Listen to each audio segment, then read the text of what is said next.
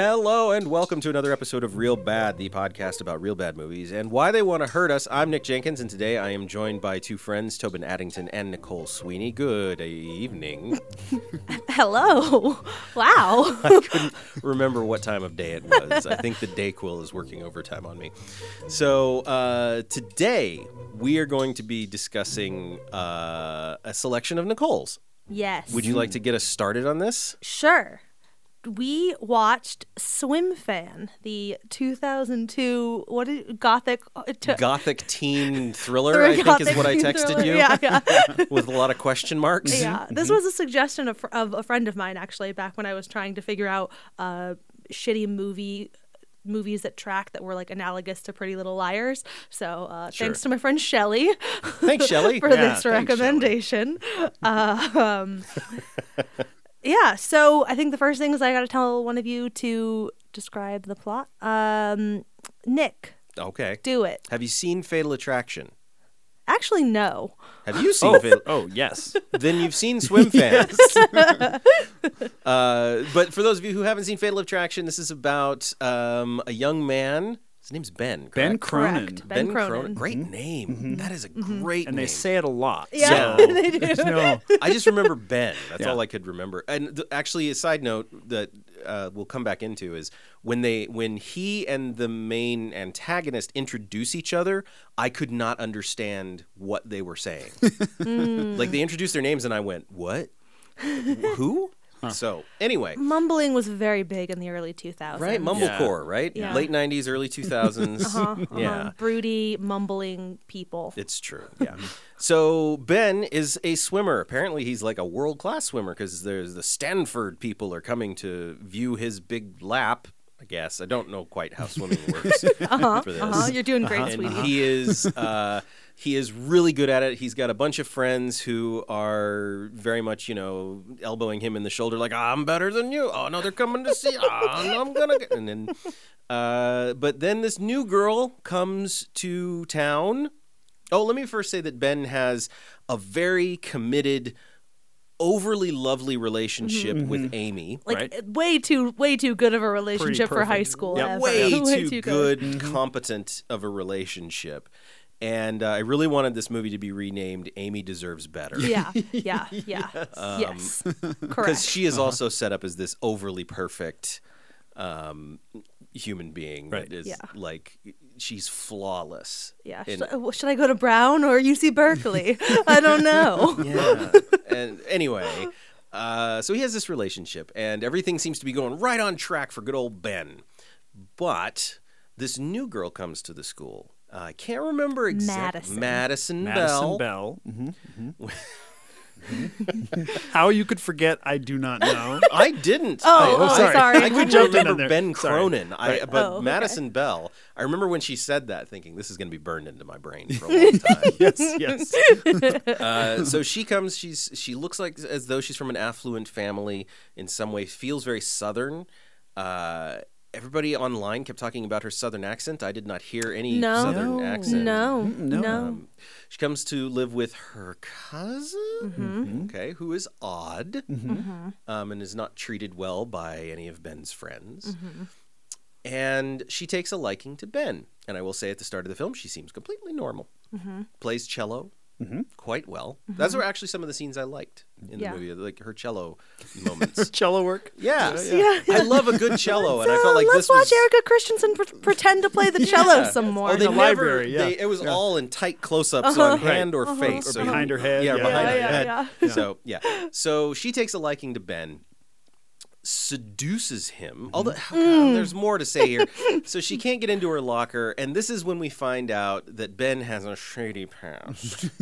So Ben asks for her hair clip, which I'm going to come back to. Right. Yeah. So her hairpin, so he can pick the lock on her locker and let her in. And this is their meet cute. And It's her first day of school. It's her Yes. first day of school, Yes. but he picks the lock, and then you find out that he had a shady past where he did bad things at some point. I was not kind of clear what he did bad, because later on there are some things alluded to that I was also like, oh, wait. He explicitly at the diner states that he did drugs and drugs led to stealing. Okay. I missed that. Then yeah. apparently. Yes. So yes. I did catch the part about the pool, which we'll get to. So they sort of have this, flirtatious little relationship, but he doesn't want to do anything because he's really into Amy and he wants to be a good boy. And so he doesn't do anything, but she keeps, putting her wiles on him. I guess it would be using her wiles. Whatever. You put the whammy. But you use your She wiles. does that too. Yeah. That's coming later. She uses her wiles to finally seduce him into sleeping with her. Well, not sleeping with her, having sex in the pool, which first of all, ew. The school a pool. public pool. Maybe it's me being an adult now, but Yeah. I think even when I was younger, a teenager, when I saw this, I would have been like, "Oh no!" No, as a teenager, mostly like even now, the remnants of my much more afraid of authority child self. I'm like, you're gonna get in trouble, kids. An authority figure will appear, and you will be in so much trouble. The amount of awfulness that is contained within a public pool. Sure. Yes. Yes. As an adult, I can look at that and yeah. Oh, so gross. Anyway. Also, though, can I just add one other thing? Go for it. They appear to be in 8 feet of water at that point. They're at the deep end of the pool, and it says 8 feet behind them. And so, just from a like the logistics, I'm not sure how exactly this is working. And now that's the least of the issues Correct. with it. I just would like to point that out. But at that point in the story, of course, we're all suffering from that same thing of like, well, clearly this is no good. So it doesn't matter. So we're just watching for flaws. At this point. Reality has lost all meaning. All of our suspension of disbelief is gone. So we're looking at it and going, why are they having sex in 8 feet of water? He's not holding on to anything. Right. So anyway. They have sex, and she's sort of like, it'll just be our secret. And he's like, yeah, it'll just be our secret. And then she forces him to say, she asks him to say, I love you, while they're having sex. Right. And then he does. Right. So after this, she just keeps sort of piling on more and more obsessive behavior. She starts befriending Amy in weird ways. And they're at a party when he really gets made uncomfortable because they're all three there, which could have been a very effective scene in a different movie. But in this one, this suffers from something I want to talk about later where it's the Post-it note problem. This whole movie could be solved with Post-it notes. Just like a Post-it note, please help me, Mom, would be. But anyway. Yeah. And then she starts to really break when he tries to really call it off with her. I'm not going to go through everything on here, just general ideas. She snaps at that point. And then through becoming, one of his friends gets killed by her, and then it's sort of like she's trying to frame him for this. And it's actually an effective scene where he headbutts the guy in the pool.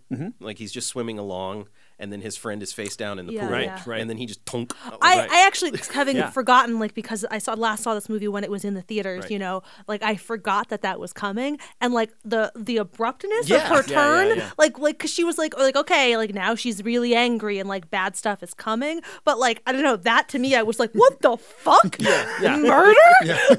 Whoa. We've definitely Here we go. crossed a threshold. We were in one place and we have clearly skipped several levels to get to a new place, with him just bumping into him in the pool. It was a legitimately shocking moment, which was trying to be that. Yes, it was. And it was effective. And one thing I'll say about this movie later is there were some very effective moments. Half a dozen moments in this worked like that really well. Yeah. So he then is starting to kind of get framed for these things, and then she just goes off the deep end and tries to run Amy down, but at the same time, she does. She runs Amy down. With his car. Wearing a baseball cap, his baseball cap, because she's stolen his keys. And then he ends up trying to find dirt on her, so he infiltrates her house. And then her cousin, who is apparently also afraid of her, gives him information that she has done this before. So Ben has to go to New York. I think they're in New Jersey. They're in New Jersey. Yeah, they're in New Jersey. And he goes to New York to find this original boyfriend that she had that she also did something horrible to, because he's in a coma. And then he gets her friends together. He gets his friends together to help trap her in her admitting to it, and one of them has a video camera, which is also something I want to talk about later. And then the police come, they catch her, everything is fine, except she, in another effective scene, I feel, gets one of the cops' guns and kills them both. It again it belongs in a different movie because this is like Jason Bourne level. Right. Yeah. You know, like she is fucking efficient Yeah. at this. And then she kidnaps Amy, who's also nearly in a coma because she's been run over.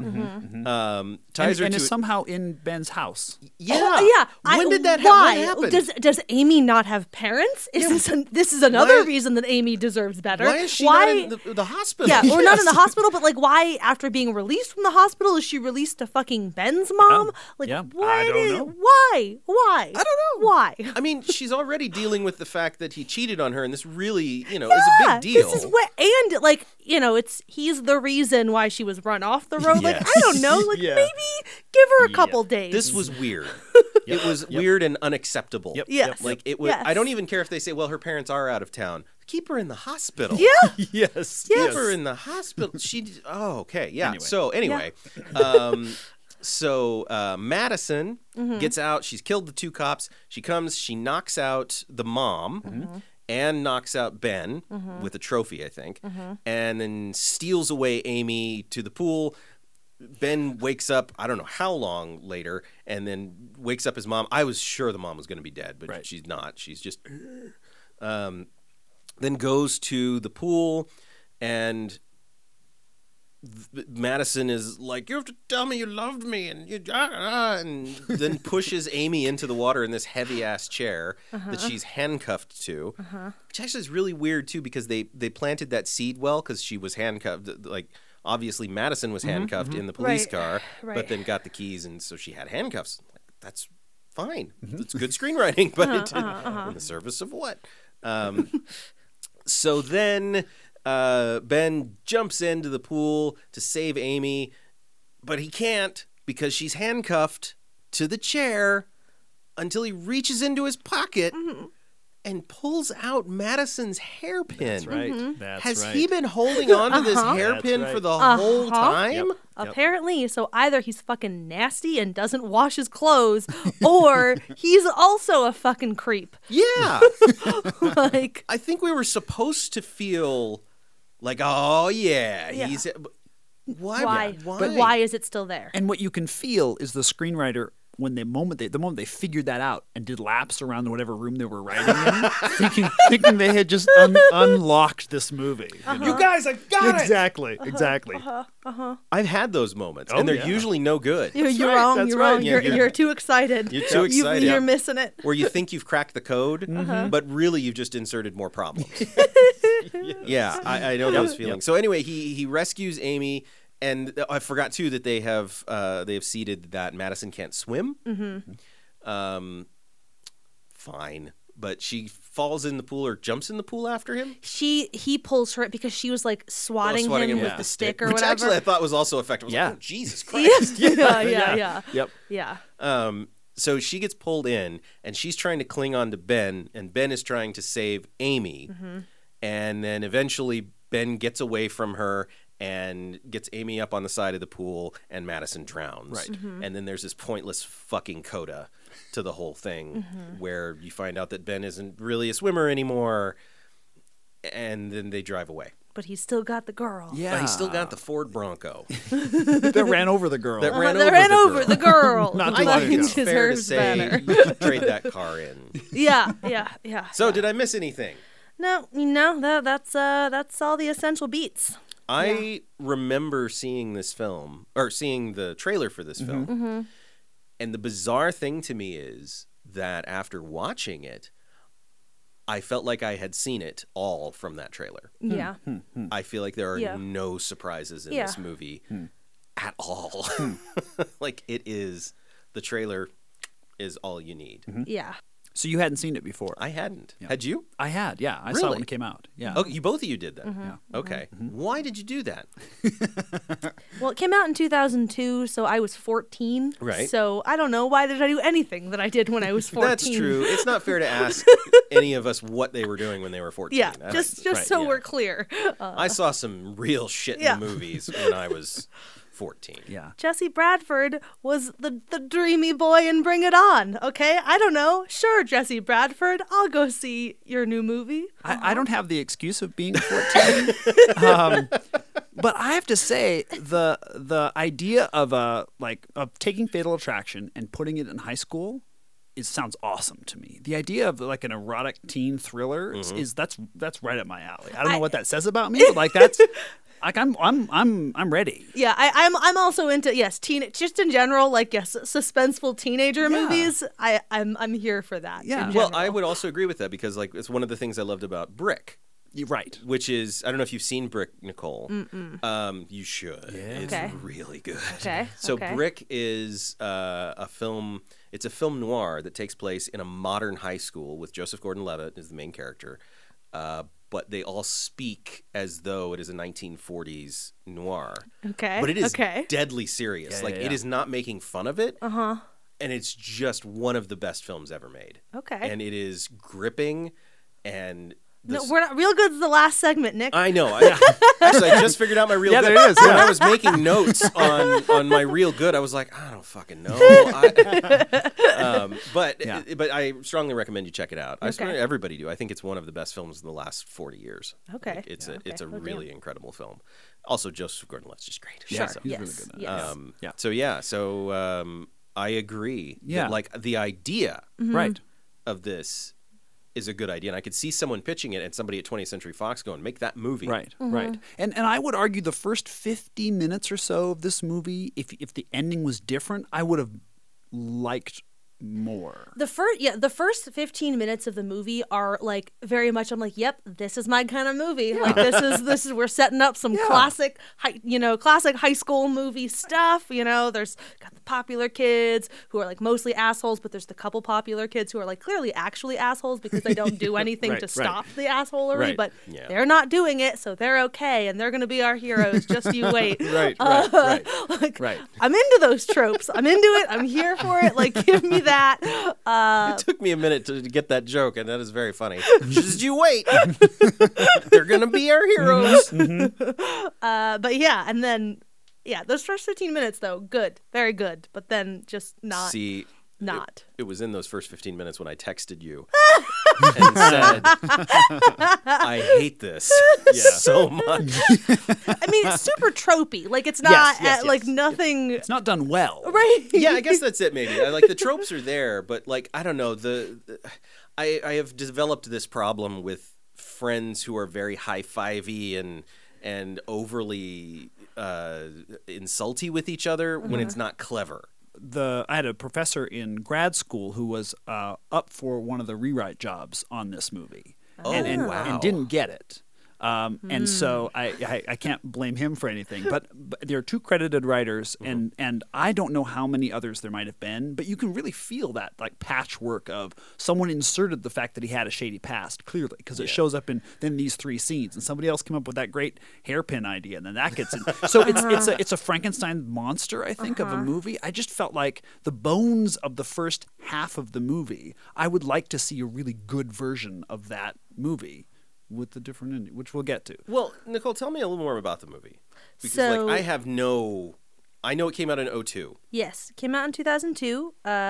It was directed by John Polson. This was his second movie. His first movie was a 1999. He's Australian. It was a 1999 Australian comedy, which I don't like how you go from there to here. I don't know. He's made 4 movies. Of his 4 movies, that is the only one that is a like positive on Rotten Tomatoes.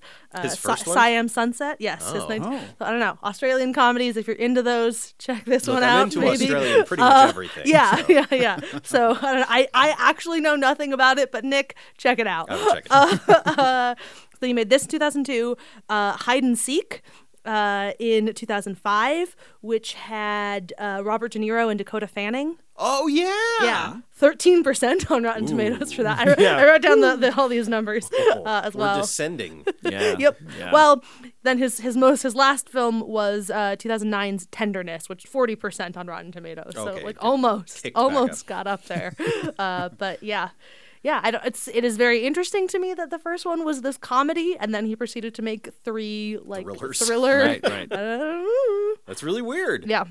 Interesting. I think he went and after that, and this actually plays into something that I think is interesting about the film. He went on to direct television after that. Yes. And this movie feels like it has no real creative voice necessarily. It's a Right, very stock Right. told film. And that feels like more of a TV director to me, is somebody that can come in, make sure the actors are getting what they need, and we're getting the coverage that we need. And somebody else is in charge of the sort of over. Yeah. And maybe that was one of the reasons I got the job. I mean, Yeah. like, Yeah. Yeah. Can do can that. you come in and do this Yeah. for this amount of money? You Yeah. know, and have somebody say, yes, I can do that. So money. This movie had this is the last of things that I wrote down. So this movie had a $10 million budget, and it made $34.4 million at the box office. I mean, that's not bad. Yep. That is nothing to laugh at. That's how he got to keep making movies. Yeah. 7 of those dollars came from me and Tobin Yep. each. $14. I saw it in New $14. York, so it was probably 10 at the time. Ooh, actually, I don't know. Yeah. I actually So- it came from my parents, if we're being honest. Yeah.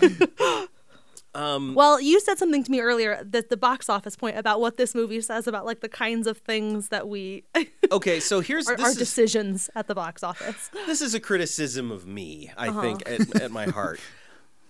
I look at this film and my initial reaction to this is why does this exist? Because it doesn't do anything really new other than put it in a high school. Brick, as we were talking about, did something really new in taking something old and then infusing it with young actors. Right. And this didn't. This is just like, it is literally Fatal Attraction in a high school. And it serves that same trope. But then at the other side of that is me, Nick Jenkins, the person who is always yelling at fucking Hollywood to stop doing sequels and remakes and do some new ideas and do some mid-grade, lower budgeted stuff that goes to theaters so it isn't all or nothing. Right. We're not just like, because now all we get is The Avengers or Blair Witch. It's all or nothing. Right. And this is definitely sort of one of the last gasps of a Hollywood that was making mid-level pictures that, you know, you didn't have to risk the entire fucking studio with every single picture. Right. You know, you're not always in jeopardy that way. And I feel like that's what we've come to. So part of me is like, yeah, I want to throw mud at this thing because it's, at the end of the day, it's nothing. But another part of me is like, but I want more movies that are at this level. And so, you know, how do I sort of rectify that thing? And that I am criticizing the movie still because it's a big nothing in my opinion. It didn't end up doing anything new or inventive or exciting. It was just literally Fatal Attraction in a high school, following a trope that I am not a big fan of. Because one of my other big notes is what is the male version of this? Like, this is the female who is a lunatic and obsessive and ruins a man's life. One of my biggest going on that, one of my many big problems with this movie, like from that sort of larger storytelling perspective, is how dishonest this movie is about Ben's, like the quality of Ben's choices. Like the movie does not grapple with Ben's role in creating this. Like, I'm not saying that Ben is anywhere on the level that Madison is, but like the movie is just so aggressively sympathetic to Ben in a way that's like, I don't know. It's just, that is unreasonable to me. Well, it does this thing that we're struggling with in real life, which is, oh, look at his future. Look at the and it's like, yeah, he made some poor choices. And even if they'd acknowledged that a little bit better, I think I would have had a better stomach for it. But they don't acknowledge it at all. It's just, oh, poor Ben. Look how good his life was going. And then because of this horrible woman, it's all being upended. And I'm like, no, he was not forced into anything. He made some very obvious choices, and then we want to feel something like, look, you made some bad choices. And you could have gotten out of this a lot sooner if he just said to somebody, Amy, anyone, look, I made a mistake.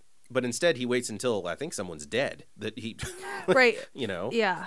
So it's a frustrating thing, and it's a frustrating thing to me that I don't know, maybe it's because I don't want to necessarily put this out there, but you know, you guys can argue if you want, and I think that's fine. Maybe it's because the male version of this feels too real to people. I don't know. What do you mean? Well, the male stalker, obsessive boyfriend. I mean, That's frequently fear, that's the right? well, it's often the plot of a rom-com. I don't know, like that's a good true. point. Yeah, you're right. Yeah. it's Yeah. not No, it's not creepy, it's sweet. I rescind that. You're right. No, you're absolutely right. When a guy does it for some reason on screen, it's cute. Yeah, it's that boy, her current boyfriend just isn't good enough for her. She just doesn't know doesn't know yet. how Right. great he is and whatever. You know, I Well, think go ahead. I think the corollary to the issue with Ben is that she is not a human being. She being Madison Bell. That she is.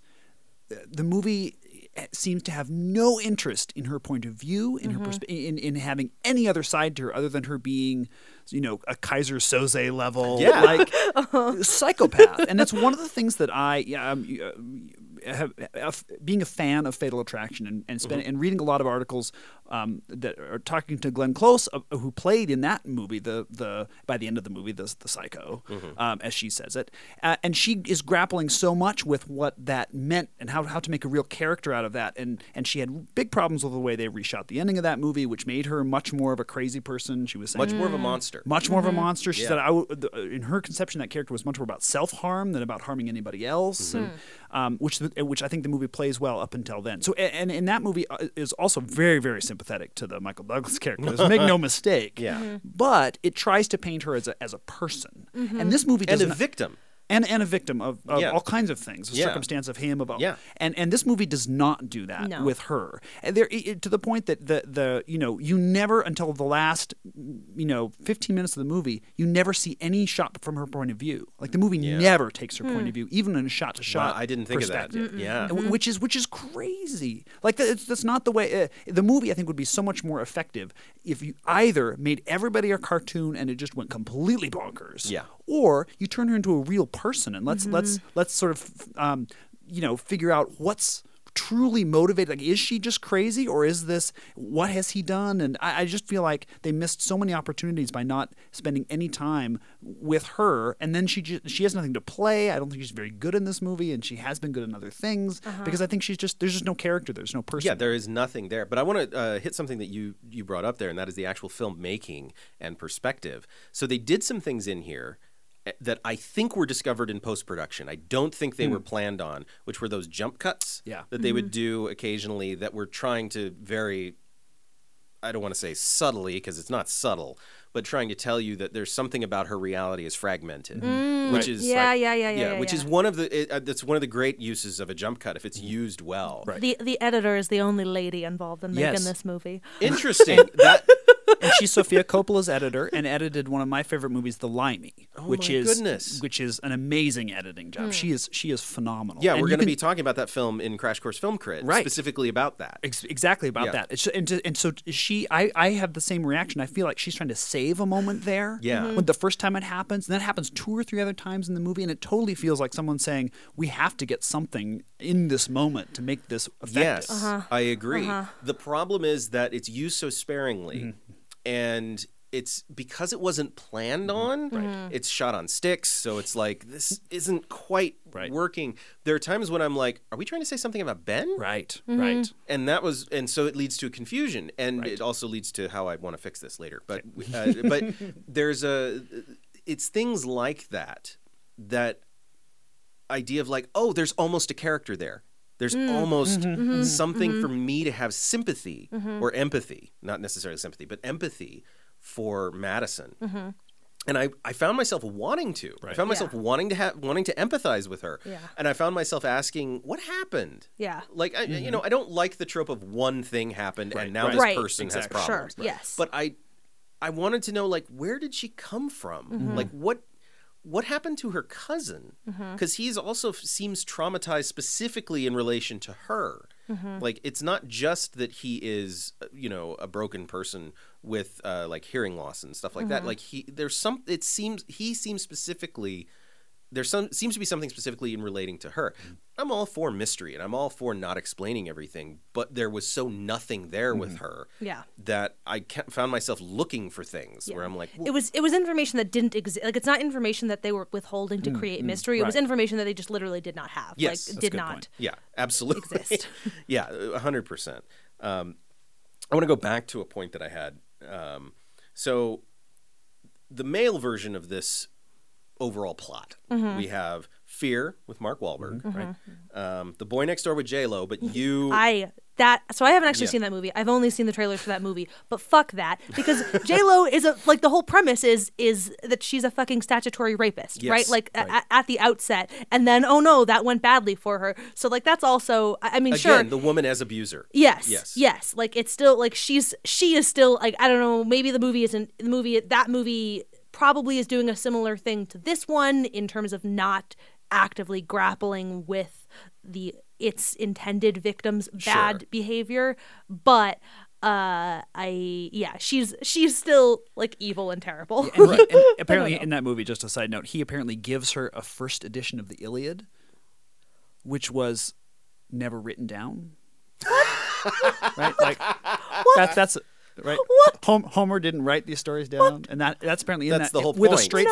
straight faced in that movie. Apparently. No. That's the whole point. Is they were told they were verbally. Yep. Yeah. Anyway, so Then we have The Perfect Guy with Sanaa Lathan, and then I put this on here. You can argue with me; it's fine. But I say Lolita with James Mason because he is a very obviously an abuser in that film, and in the book that character is obviously an abuser. However, the female version of this story, we have Fatal Attraction, Single White Female, Poison Ivy, The Crush, Misery, The Hand That Rocks the Cradle, Play Misty for Me, Obsessed, and it goes on. Yeah. This is a plot that is over fucking used.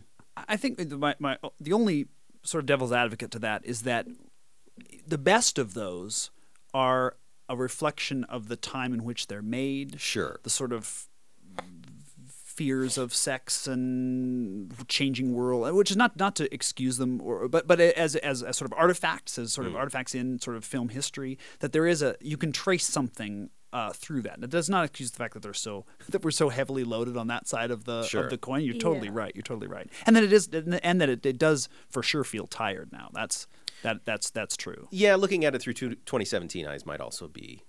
I mean, I don't know. Yeah, it is like inherently complicated by like there's just a whole like separate like gender studies 101 conversation to be having about like the degrees to which like ideas about masculinity and femininity lend themselves to the trope being structured in that way. Yeah. So like. That you're are 100%. complicated. It's 100% right, but I would like to see more of this flopped the other way, and I'd love to see a movie that is this story reversed. That is, at the end of the day, the main character. I mean, it doesn't even. I don't know. We'll talk about it and how I want to fix this. Well, no, I agree with you because again, this also goes to like my earlier point about like the frequency with which comparable stories are sold as being romantic when you gender flip it, right? And so like acknowledging that like this is bad fucking behavior. Like when people say they're not interested, let it go. Yeah. The end. And maybe even before that. Maybe learn to take a hint. I don't know. We're going to have a class on social cues. Yeah. I want to go back to Jawbreaker. Okay, yeah. Because these are similar times.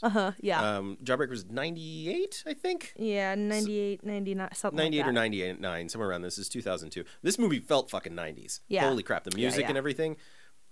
Oh my God. I wonder if this was held after 9/11. I don't know that for sure, but there's a whole glut of movies that come out in 2002 that were shot before and were like posting during and held back, and so I don't know, but I had that suspicion. I had that same suspicion with the soundtrack. I mean, this is the like blasting these It would also make sense to, again, like Bring It On as my like Jesse Bradford like reference touch, like that it would make more sense, like that in the immediate, like that's much closer to Bring It On, that like that decision of like, oh yeah, you're, you know, lead like this, that timing tracks better. Yeah, that's a good question. I wonder if there's a list out there yeah of movies, because I only remember one movie that happening with. It was a Schwarzenegger film called Collateral, or Collateral Damage, I think.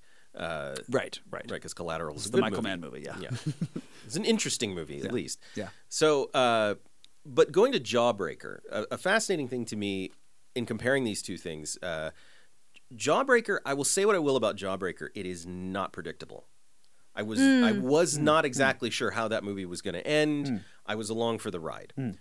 And my biggest problem with this movie is there was no point where I was unsure of what was about to happen. Right. And I hit on that earlier, but I think it's a big problem in a lot of films, especially in films that use already existing tropes. Right. If you're using an already existing trope, then you've got to subvert expectations. Right. And this did not in any way subvert expectations, except maybe when he's still carrying the hairpin, and I'm like, what the fuck? Why are you still carrying that? You creep. Yeah, you creep. You had to just be a creep, because anyway, and I think that's a really important distinction. Is if you're going to use a trope, that's great. Use tropes; they exist for a reason, and use these plots that we tell over and over again. But how do you make it different? Right.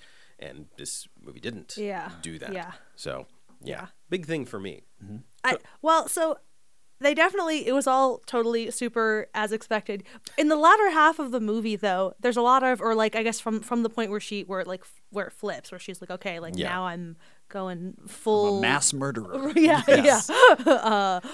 From like no that subtlety. point on, everything that happened there were a lot of things that, like, in addition to like the actual murder moment being like, okay, whoa, there were a number of things that were, everything happens predictably, but there were some things that were, I guess, unexpected insofar as they were completely unbelievable. They were stupid. Like I like the fact that the friend figures it out because she says Ben's name. She says Ben, and then he immediately jumps to, "Oh, you're crazy." What? Okay, sure. And then, like, I don't know, the fact that he like gets everybody else on board with him when like everybody, like, he's an accused murderer at this point in time. That, like, I don't know, I'm not gonna go be in the basement, like in an underground parking garage with you. Like, as far as they know, he might have killed their other friend and might be harassing her. Right. What did he say to convince them? Was it just because he went and visited the coma guy? And that convinced them? Also, a screenwriting problem that I have, and I'd be interested on Tobin's perspective on this, is when Kia, who's the African-American friend, pops up, I had a moment. The token person of color friend in this, who's got the video camera. Exactly. In one scene, so we recognize her at the end. That's the only reason. Like, she has, I mean, well, I guess she and Ryan dated, but still, there was enough time between the beginning and the end that I had a moment of like, who's that? Yes. Like, I had no idea. You mean when she merges with the camera? When she emerges with the camera. It's been so long since I saw her that I was like, I did have a minute of hesitation. The last time that we had seen her, too, was in you don't actually hear what's happening, but is her basically telling him off after Amy finds out about Ben and Madison. Like, it's like Amy's leaving. So, like, the last time we see her is silently, like, we're pan back, like, seeing that her, basically, the Kia is her name? Yes. Kia, like, might be the actor's name. Hold on, let me check. Okay. I think that's the actor's name, actually, now that I'm thinking about that. But go ahead. She's, like, telling Ben off. And so, which also, again, like, makes this leap to her being like, oh, sure, sounds like you were being persecuted here. I will totally help you, like, jump this girl in an underground parking garage. What?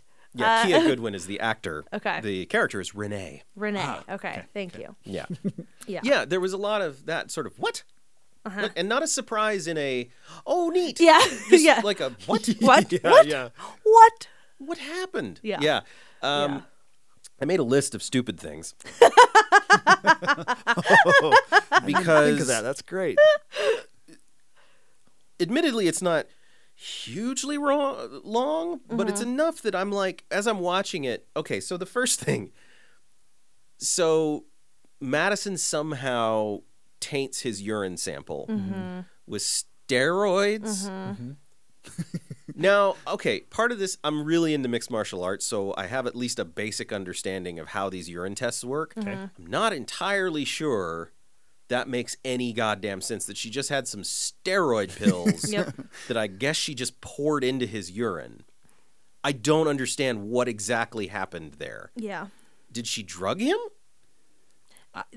No one knows. No, Nick. I don't understand what happened. I think we're meant to think that his friend who ends up then sleeping with her was in on it. There's some kind of exchange that comes in. No, but because when he figures out, like, while they're hooking up, he's like, you were crazy. Like, yeah, but I thought he says specifically it was you. Yeah, he says Ben wouldn't do that. Yeah, like, Ben he wouldn't. specifically Right. says. I guess but I read that as she had gotten him to do something to disqualify Ben so that he could be the lead racer in the swimming pool or whatever, and he was like for that, and then is having second thoughts at that point. But either way, it's not good either way. I don't know. I just, because of the, like, everything that he says in that scene where he, like, figures it out, it doesn't track that he was actually involved. He has this look to Ben as he comes out of as he's walking out of the bathroom and Ben is walking in. That's like, the same day the same day that the whole school found out about him and Madison. Yeah. So like, to me, I read that look as like, oh hey, like, we both hooked up with Madison, because like he's the kind of like douchey bro that would do that. He's also the dumbest character in this story, and he's the one that puts it all together. Like, out of her saying, Ben, what? Right. Along the same lines of drugs, this is another thing that, like, okay, he gets busted for steroid use, and his mom says, doing drugs again? And I'm like, were you doing steroids before this? Was that your drug? Because that was not implied. Like, Sure. It's weird, like, that seems, and she's a nurse. Yeah. So, again, like, different writers. Yes. The same writer who wrote this didn't write this. Right. Yeah. Right. And so that's also a frustrating thing to me. I know that a movie has to happen here. Okay, I get that. No, it didn't. It didn't. This movie didn't have to happen. But I'm constantly frustrated by movies like, okay, so they go to the funeral of Ryan. They go to Ryan's funeral, and then as he goes to his truck, that whole sequence too. That immediately. What? Were they prepared for his death? Yeah. His family is efficient. Like, it is literally, there's his body to funeral. Yep. And I guess they're like, yeah, okay, you're going to infer that it's been a couple weeks. Like, I don't know how long. Give us a shot between the two of something. Like, literally anything. And like that, like the first time that we see him talking to police is post-funeral. Yeah. What? Yep. No. But, okay, so he's talking to the cops. He knows what's happened. And I understand he's had a bad relationship. Well, not even a bad relationship. He admits that he's done bad shit. So I don't understand why he's not like, okay, well, we have a problem. Right. Like, here's what's going on. But he doesn't. He doesn't go. Okay, so there's a game that's based on Friday the 13th that is been released. It's fairly new.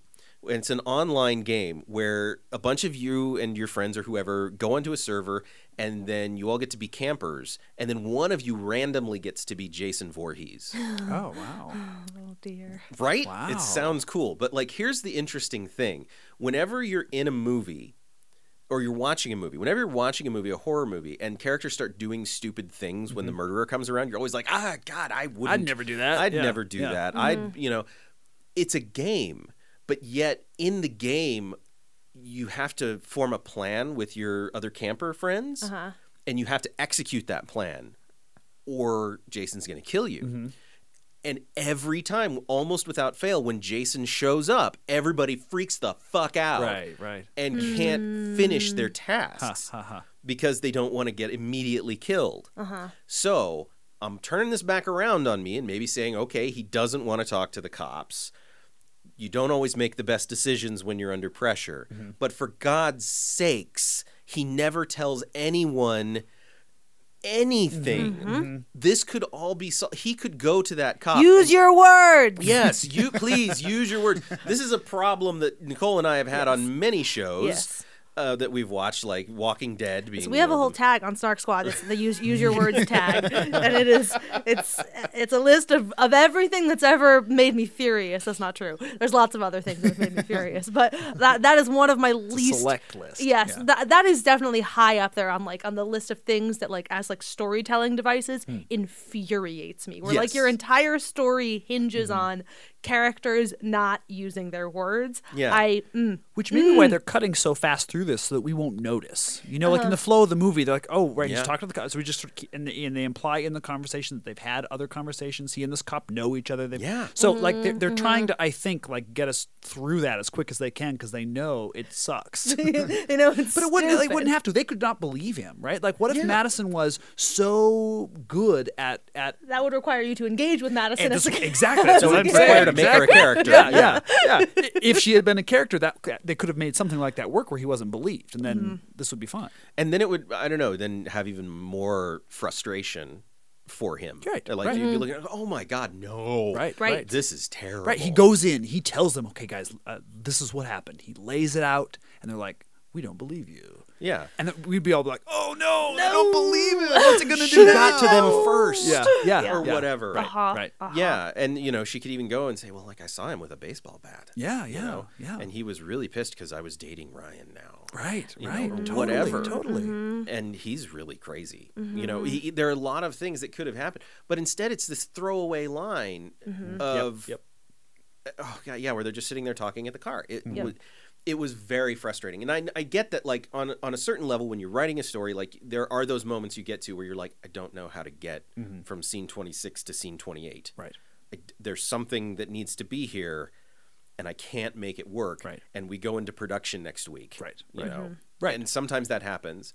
But it was just infuriating here at how much people did not talk to each other. Right. And how much Ben did not talk to people who could help him immediately. He had a great relationship with his mom. An overly great relationship with his mom. He had a great relationship with Amy. Granted, you don't want to go to Amy and tell her that you had sex with this other girl, fine. But the not telling your mom, not telling the cops, when it's getting very serious, we're past the point of, I'm going to lose my girlfriend. We're getting to the point where this is becoming serious. His friend died. His friend died. He was murdered by this brutally, by this woman. like a baseball bat to the head. This is serious shit. Do something. Yeah, you got to do something. Yeah. And then I think they were just going for this idea of ragtag teenagers gonna take care of the problem, but it didn't come together in a way that made me feel like, that is exactly the path that needed. Because I think you said it's like you could make it a cartoon, right?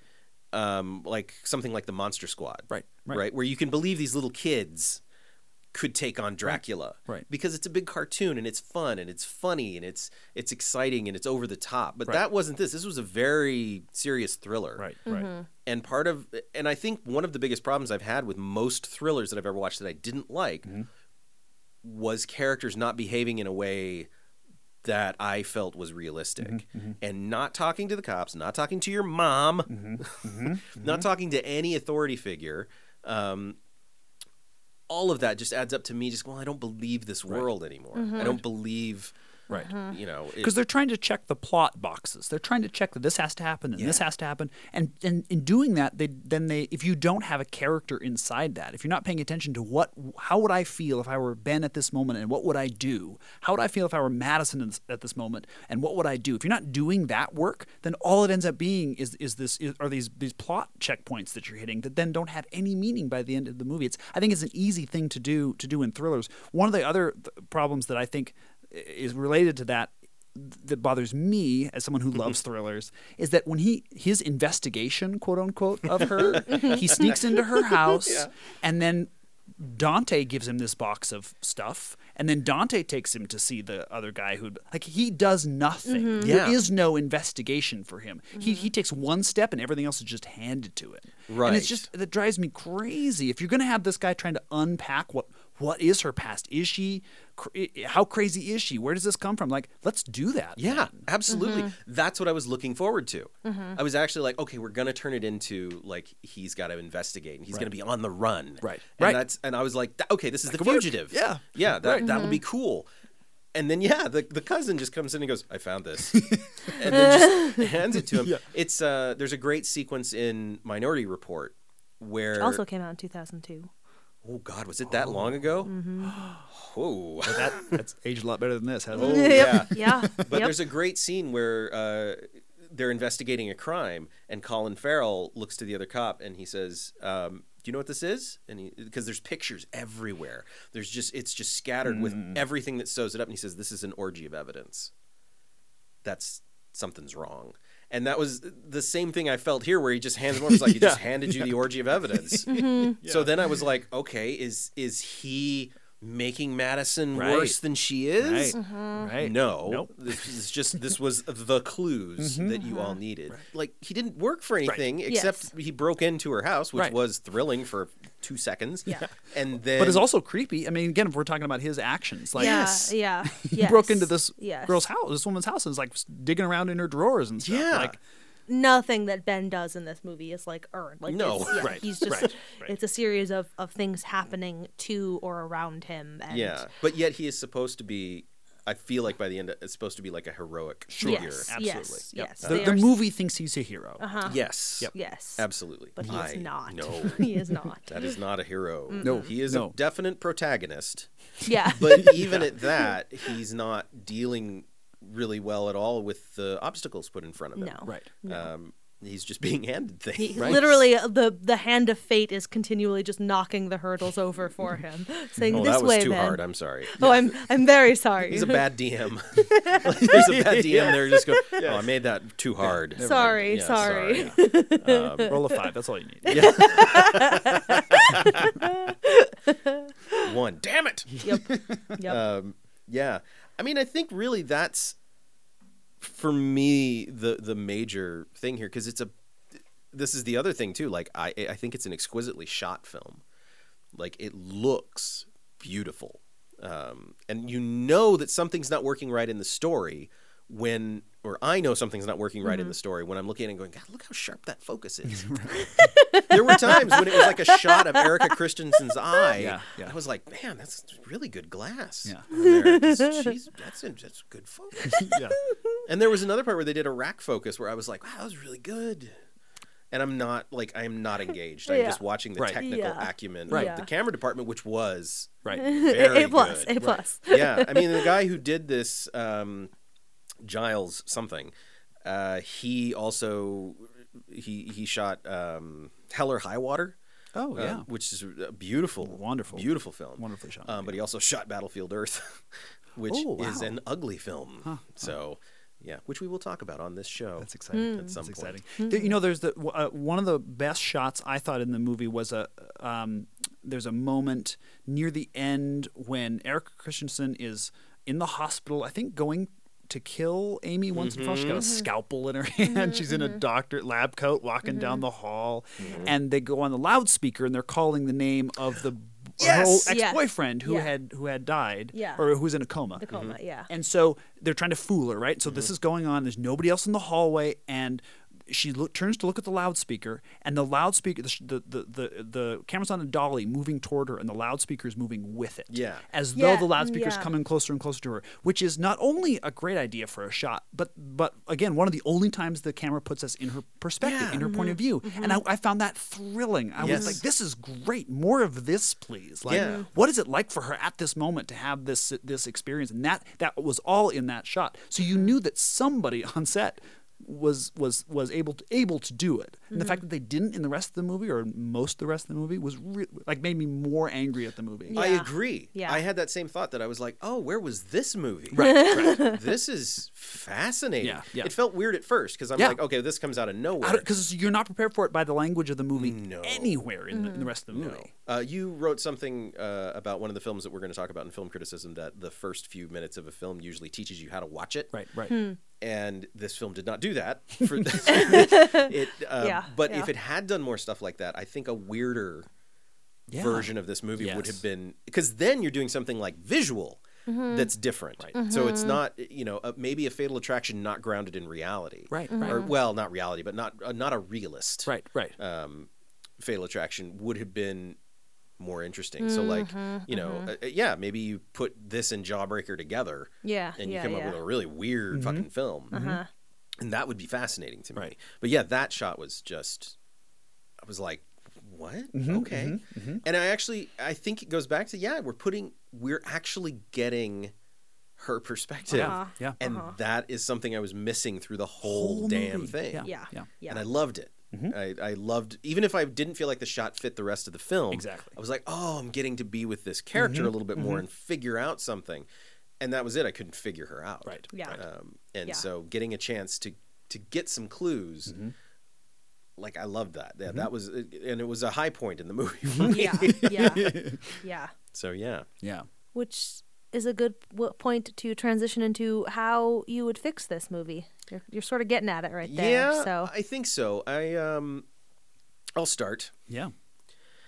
I think you have to go back to the script, honestly. There is a lot you could do with camera and everything that would make it more interesting.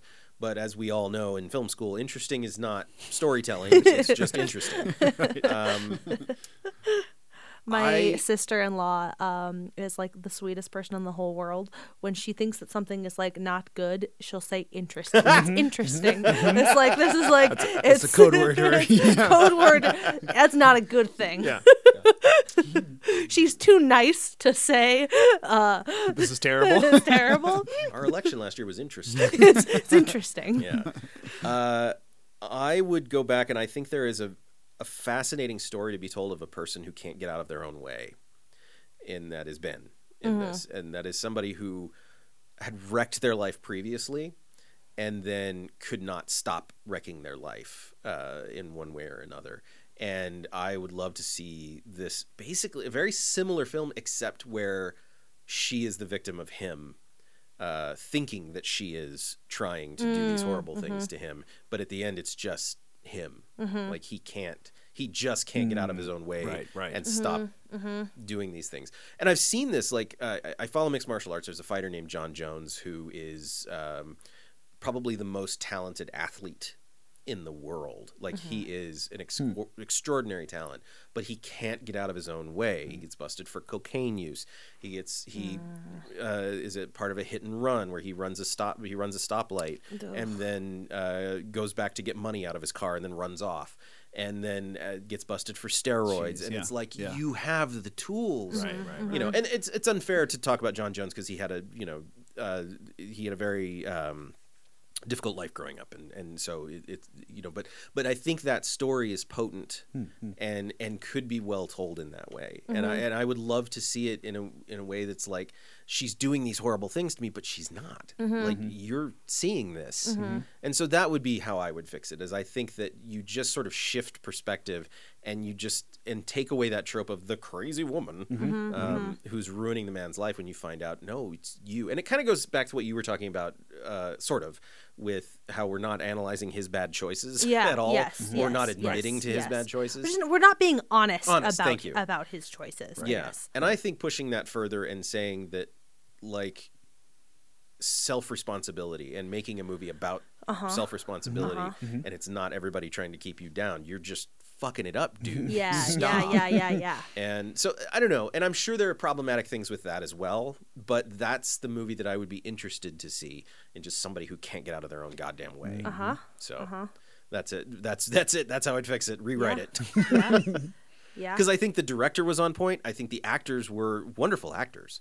Like, everybody in this film did a good job with what they were asked to do. They didn't ask Erica Christensen to do anything. Right. Which is the problem. Right.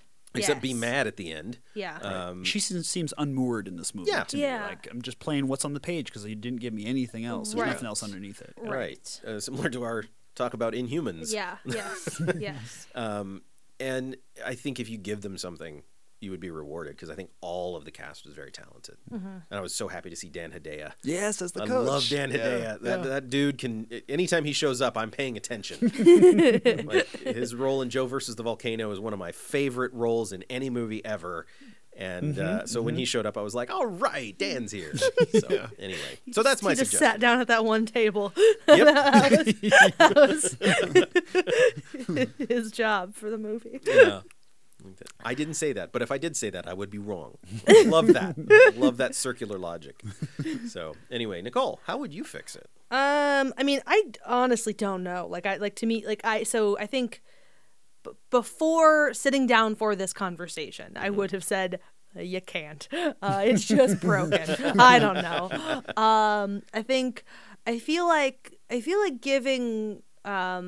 giving Madison more agency, like that to me definitely sounds like a I don't know, potentially easier, like the easiest solution to like just take like what you're already trying to do.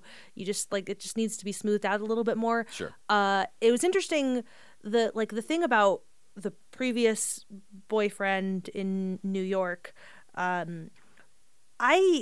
was like ambiguous. Like I definitely feel like the movie was suggesting that she had done a thing like this before, but it was ambiguous enough that I was also kind of like, but did actually just something really bad happen there, and like that's her point of trauma. Right. And so like that to me is also another like it doesn't take much to take what's there and like insert that, Just you know, nudge it. like yeah, like it's you're almost there, and like we can get there. That's. I don't know, man. It's just it's bad. I think that's pretty bad. I actually think that's one of the more frustrating things about the film is the fact that it's so close, Yes. but it falls apart. Yes. It just Yes. doesn't. It's like the high jumper who just misses the high bar, and you're Oh no.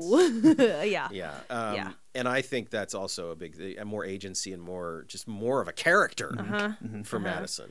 I mean, literally anyone. Make any of them like whole and complete characters who Yeah. like actually have. I mean, that's fair, but I feel like Except for Amy. when you have your two leads, Yeah, and yeah, one of them is obviously they've been tried to develop him, and the other one they did not. Yeah. Yes. That's yes. the frustrating absolutely. point. Yes. So, I agree. yeah. I agree. Tobin? I stole your answer, but Well, no. I've given this some thought since as I say, I had this professor years ago who was up for this job. Like, how would you fix this movie? Because I agree, it has to be the script. There's. I think that's. I where think you have all to three go. of us agree with that. yeah. Yes. So I think to my mind, if I were tasked to do this, there are two avenues you can go. One is to keep things. You would fix the things that are there that we've talked about that are stupid, and all that stuff would be fixed. And then one way you could go is you find out, and Ben finds out maybe and this is not not my preferred version, but you find out in the last act that he has been doing all this stuff, that it has been all in his mind, that he is crazy, that he's the crazy one, and he's invented this whole thing, and then which gets to your point about him having to reckon with his bad choices. If the movie makes that explicit, like, no, you really did do all this stuff, and he's like, what do I do now? So that would be one way. That's a twist ending version. Yeah. The other version is just as we've been saying is to invest in Madison as a character, and by which I mean even at the very beginning, the first time we see her, let's see her seeing him. Yeah. What is like have a shot from her point of view looking at him. Absolutely. What is going on and what then does that do to her? And then spend some time with her alone, away from other characters as she is, to begin to unpack why she is as. If she is quote unquote crazy, is it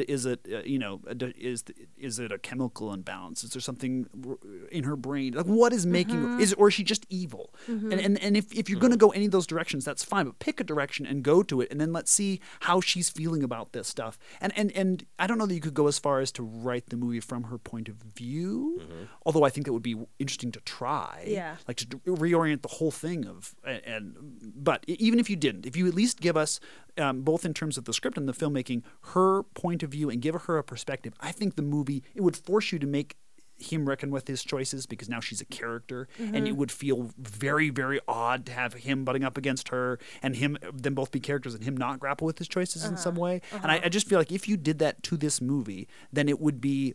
You would make it more interesting. You would make it more surprising, because you were saying that it would begin to do all this stuff. It would force you to do all this stuff just by taking her seriously as a character. All right, let's rate the thing. I rate all my films. No, I try not to rate This my is not films. your film. No. I rate all these films. Look, Dayquil is a harsh mistress. I rate all of these films based on storms. So a category 1, it's fine. Maybe even a little enjoyable. Category 5 could kill you and your family. I feel like this is a 2. And I feel like it's a 2 because it is frustrating more than anything. It's not, it's not like Manos where everything is just bad. Like it's just frustrating because it's like you have all of this talent and you didn't do anything with it. I guess similar to Jawbreaker in that way. But I feel like even here the director was much more accomplished and had a much finer sense of how to tell a story, and obviously bigger budget too as well. So it's like I'm frustrated by it, so it makes me a little angrier. So I'm gonna give this a 2. I think it's a category 2. Yeah, Nicole. Okay. My rating system is an enjoyment-based sunglass emojis, 1 to 5. 5 being not saying nothing of the quality. This is just how much I enjoy watching it. This one's gonna be a 1 out of 5. It just upset me. It is like actively. It's also like a slower burn type of thing too, and that like the longer that I have to sit and think about it, the more I'm like, I'm never fucking watching this movie again. I don't know. Like my immediate, it was fine to sit through, but I'm like, yeah, no, I will never again. No way. I don't want to think about it. I'm done with it. I was actually excited to watch it because I saw the trailer when it came out, and I remember thinking, oh well, there must be a surprise in the movie because they say everything in the trailer. There wasn't. Like it's like no, literally the trailer has all of the story beats. Right. Also the old internet was funny. Yeah. Yes. See, well, the trailer makes the internet seem like it's going to be more of a thing, which I feel like is actually probably a significant piece of like what compelled me to the theater in 2002. If I were to guess, and like, but like it's not, doesn't matter. Like the internet is irrelevant. Yeah. Old school chat rooms. Tobin, rate this sucker. I just have to say, since we're on this topic, I did like how the title came up in that's her handle online. I thought that was nice that no one had to say it. It didn't, that's that's kind of smart. Yes, I kind of like that. Yes. Good point. Thanks. Yeah.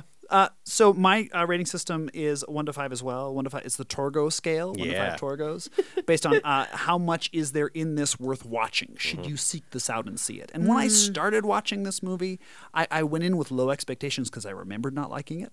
And then as I was watching it, as it went along, it started high for me. I'm like, yeah, I'm kind of like, this is 90s, and I get it. I'm seeing it through that lens, and fine. And it's this thing I really want to like, so I'm giving it a lot of goodwill. And then it just leached that out.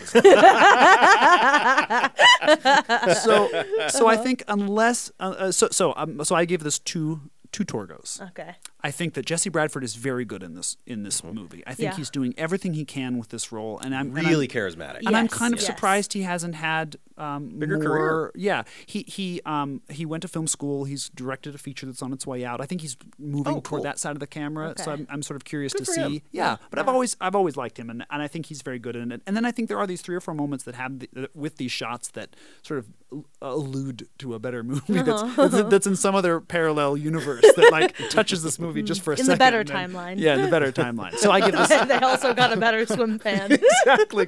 Who knows what else is terrible in that timeline? But Swim Fan's pretty good. Yeah. So I give it 2 Torgos. Excellent. Okay. All right. We're all pretty much on the same page, I think. Yeah. This is no good. It's not. Yeah. It's a pass. All right, so real good. Nick, what's real good? Okay, so I have 2. I couldn't narrow it down to 1, so I apologize. The first one, and the only reason I bring this up is because it just occurred to me, and I want to tell people about it. There's a film directed by Catherine Bigelow called Blue Steel. That is the male version of this. and it is, as near as I can remember, I haven't seen it in a while.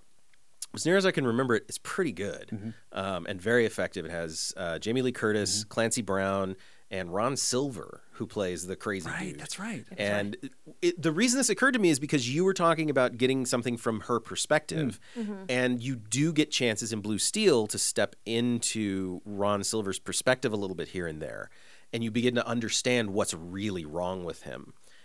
And it doesn't make you like him, but you get a deeper character understanding. You understand where he's coming from, and then you're like, oh, shit, this is bad.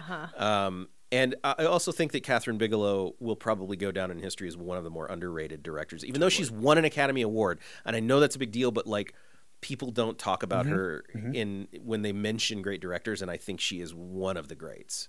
And just like has directed several movies that I count in my like top 20 like greatest movies. Criminally underrated. Yep. And so there's that one. So Blue Steel, if you get the chance, check it out. It's always great to see Jamie Lee Curtis. So, and the other one is a weird choice. It's a 1981 film called Possession, and it is Sam Neill and Isabella Adjani. And it is a brutal film to get through, but it's about a couple going through a divorce and how the man is sort of manipulating her and trying to convince her that things are going in a supernatural way or whatever, and then it sort of turns on him. But it is a harrowing performance from Isabella Adjani. Like harrowing.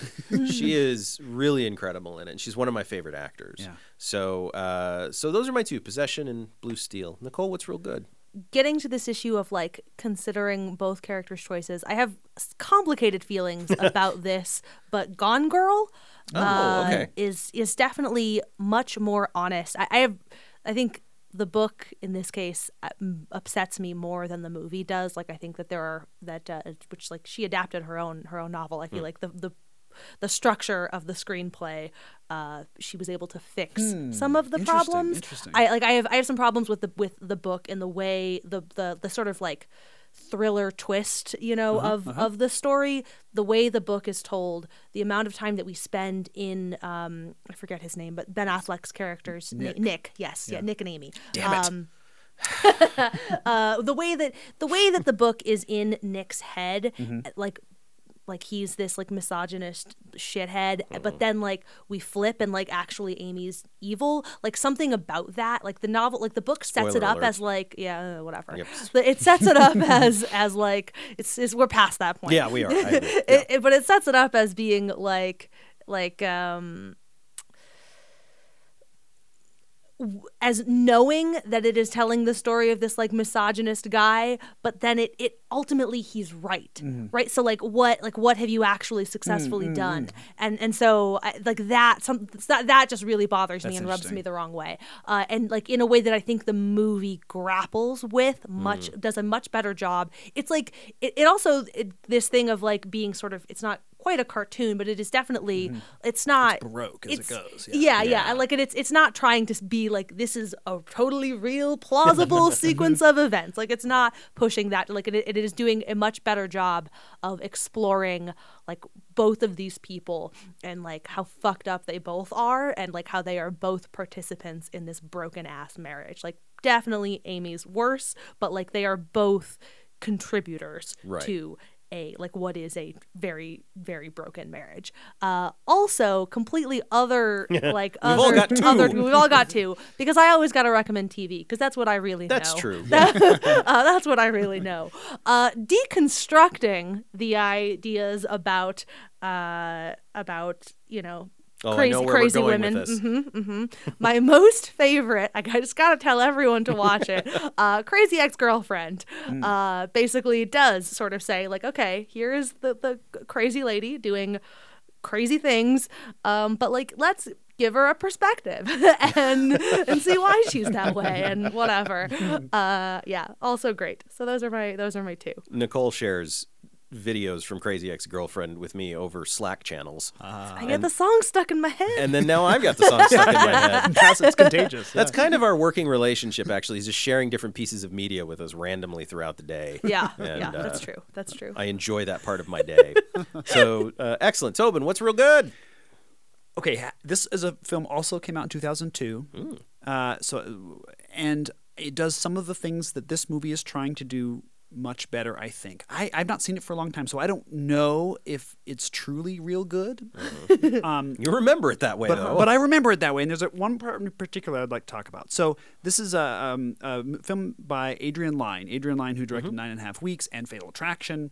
Jacob's Ladder. Too, Jacob's Ladder. which I adore. He made a movie called Unfaithful. Ah, Okay. Diane Lane. Diane Yep, Lane yep. and Richard Gere and Olivier Martinez. Very good-looking Olivier Martinez. Yes, and in this, the plot doesn't really matter, but there's a point at which, for this conversation, there's a point at which Diane Lane is, spoiler alert, has an affair with Olivier Martinez, and she's, they're in his house or his apartment or whatever, and it's clear this flirtation is going on, and there's no real reason in her life, quote unquote, like movie reason, why she's going to have this affair, but she's just drawn to this guy, and it like sparks something in her, and you were very much in her point of view through this whole part of the movie, and it gets up to the point where they're going to finally engage in this affair, and then it cuts to her on the train riding away. Back to her house, and she's sitting there on the train. So shots of her sitting there and like thinking about what was just happened, and then it keeps cutting back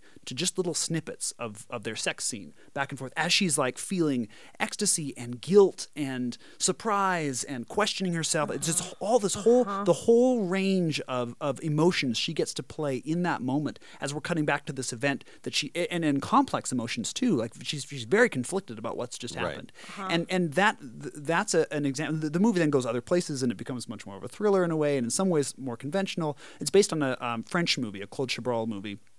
That was a little less conventional, but if nothing else, it gives you something of the template of this movie, but you get to see it through some other character's point of view, specifically this woman's point of view. And I just think that moment alone for me makes that movie. And now I have to go back and rewatch it and see if the rest of it lives up to it. Yeah. But if nothing else, seek out that part of Unfaithful. Well, because it speaks to much of what we talked about here. So yeah. And I think that's an important thing. Like, if you have two films that are coming out at the same time, and one of them is, whether or not you like all his films, Adrian Lyne is a very talented director, and a very competent filmmaker. And it's an interesting question. It's like, what kind of film would Adrian Lyne have made out of Swim Fan? Like I'm interested. Would he have sat down and said, "Well, no, we need to shoot this from her perspective. We need to be over here for that close up. We need to see her watching him as he's walking down the hallway, and then see her smile. We need that for XYZ. You know, right. So I think when you have two films that come out at the same time about sort of the same thing, but one of them doesn't work and one of them does, and one of them is captained by a terrific erotic thriller filmmaker. Right. Like, that is his legacy. That's really. That's what he does. And he does it fucking well. Like he is really good at it. Right. So that's great. I'd like to go watch that again too. I love Diane Lane. Yeah. And she's so good in that movie. She's so good. She is very good in that movie. There was I was also thinking of the Michael Douglas Dial M for Murder remake. Oh, yes. I don't remember what it was called anymore. I think it might have just been with Viggo Mortensen. Yeah, and, Viggo Mortensen plays this painter. Gwyneth Paltrow. Yeah. Have you seen this? Oh, yeah. They're all very beautiful people. Like, okay, all right, sure. Yep. Sounds good. Viggo was like at the height of his. That's a good looking man. Yeah. Okay. So anyway, excellent. Some great recommendations. I think I need to go back and rewatch Possession because. Sorry, I didn't give everybody the spoiler warning on Gone Girl. My bad. Do you have a feeling on spoilers? Oh, my feeling is that I don't care. You don't care? I don't care about hearing about spoilers, and I generally feel like if a spoiler is actually going to ruin your story, then your story just sucks. Like, if I know how it ends and that makes the story bad, then I don't know. Like, I guess I shouldn't say that. Lots of people enjoy that kind of thing. I don't care. Sure. Like, that to me is, if knowing the ending makes the story not enjoyable, then I won't find it enjoyable anyway. Sure. Tobin, do you have is there a limit for you? I don't like to go into things knowing how they end. But a couple of years, and I'm a year maybe, or I don't know. Yeah. Oh, the window. Just to be nice to people, like on Twitter. Oh yeah, I don't no. like the people who go on and like, oh my god, can you start making jokes about what just happened Yeah. on whatever show I'm No, watching? I'm They're the like, opposite. I have the opposite feeling. It's fair. Game of Thrones, it's fucking fair game. It is a cultural phenomenon. Stay off of the collective water cooler. Which is what I do. That's, Like, it's like, but like it's, as it's airing, like people do. yeah. Okay, It's because I don't want to. We're chatting with our friends. And maybe what it is that I have kids and I can't watch the stuff as it airs, so I've got like 3 days to like keep myself in a bubble till I get a chance to watch the Twin Peaks or whatever. And like I don't want to know. I don't want to know. I don't have a feeling about it for television. Because I don't watch any television as it airs. Like, I just don't. And I don't really care about spoilers. Like, sometimes a spoiler makes me enjoy a movie more. Yeah. Or an experience more. Because I'm like, oh, how are they going to get there? Yeah, that is always my thing. It's like, I'm always like, it's interesting. It's like, okay, what's the setup then? I would say, though, for any movie, once it's out of its theatrical run, you can talk about anything. Yeah. I don't buy You mean this. once it's closed of this theatrical run, or you mean it's like once it's out of theaters? Once it's out of theaters, once it's out of theaters, you had your that's chance. fair. At that point, I'm allowed to talk about whatever I want to talk about. Yeah. But I understand people who are like, "Well, I haven't gotten this week," and sure, it's a big, the whole yes, thing is a twist. Movies, I do. I am much more like, okay, like don't you? Yes, that. Well, because there's that not I a agree. time. Yes, it's not like a time Right, slot. right. That yeah. That's a different space. Yeah, so that's my feeling. Yeah. And so there, but there's lots of great Chrome plugins for the TV shows that can block out all the words. That's You're just Game of asking Thrones. for people to do work. It's really simple. It's not work. There's a Game of Thrones blocker. If I don't watch it on Sunday night, I turn it on, and that's it. You've It's seen done. me try to that's use Chrome amazing. plugins. It's beautiful. It's so good, and it knows it's got it's like a very well updated. Like it's like names of all the major characters, like any term, and it's just like on your social media feed. There's just like a black bar that says may contain Game of Thrones spoilers. Wow. You can reveal it or not. Wow. That's your choice. So Well, anyway. okay, I'll have to have you show me how to use it. Yeah, I'll, because okay. Old man Jenkins can't. I'll teach you. A seminar on that. I want to thank both of you for potting with me so much. I appreciate it. This was a really fun movie to watch and talk about for me. Not a fun movie. No, it's not. It's not a fun movie. It is fun to grapple with. It's fun to grapple with. Like, and I love a movie that like all the pieces are there. This was also, I enjoyed this like combination of things because like I got to talk about like my my sociology shit, Yeah. and then you guys got to explain filmmaking to me. This was good. It was good. It was great. So thank you both so much. Tobin, where can people find you? They can find me at Tobin Addington on Twitter, and I guest host on a lot of podcasts for the Cage Club Network. That's cageclub.me. And the connection to this movie, we just releasing our Cinemakers podcast, which is following the movies of Steven Soderbergh, and his movie King of the Hill, which we just released the podcast for, stars Jesse Bradford in one of his very, very first roles as a 12-year-old kid surviving the Depression. So you should seek that out. He was a child actor. Yeah, he's really good in it. Yeah. Because if you're any kind of good actor and you work with Steven Soderbergh, you're gonna be good. And Adrian Brody's in this movie, and he's really good. Holy crap. And, Wow. Yeah, and he's like 17, or maybe he's 20, playing 17. Anyway, so go to Cinemakers, cageclub.me, and check out a little more about Jesse Bradford. Excellent. Nicole, where would you like people to go? You can find me on Twitter and all the things at Sweeney Says, or on snarksquad.com. Where you just did your first. Inhumans. Oh, Yeah, we God. just started watching Inhumans because we let the internet vote on what fall TV show to watch, and predictably, this democracy's broken. We know this. So I read it. It was a fucking train wreck Yep. of just, oh God. I felt so bad for you guys, but I enjoyed reading it so much. yeah. Excellent. Well, I am Nick Jenkins. You can find me at NG Jenkins on Twitter, which is my favorite place, or you can follow the podcast on @RealBadPod. We're going to be at PodCon. Well, at least I'm going to be at PodCon, and I'll have some stickers, hopefully, to hand out. And please go on and let us know what bad movies you would like us to talk about. It's not that we're running low, but I would love to hear from you We guys. got a big spreadsheet. We got a big spreadsheet, and one of our main concerns is, like, should we condense all 5 of these movies into one episode? Tobin and I keep talking about that with Highlander. where it's like, nobody else wants to watch these but me, so I don't know what to do. Anyway, submit on @RealBadPod, and tell us what you'd like us to talk about. Until then, this has been Real Bad.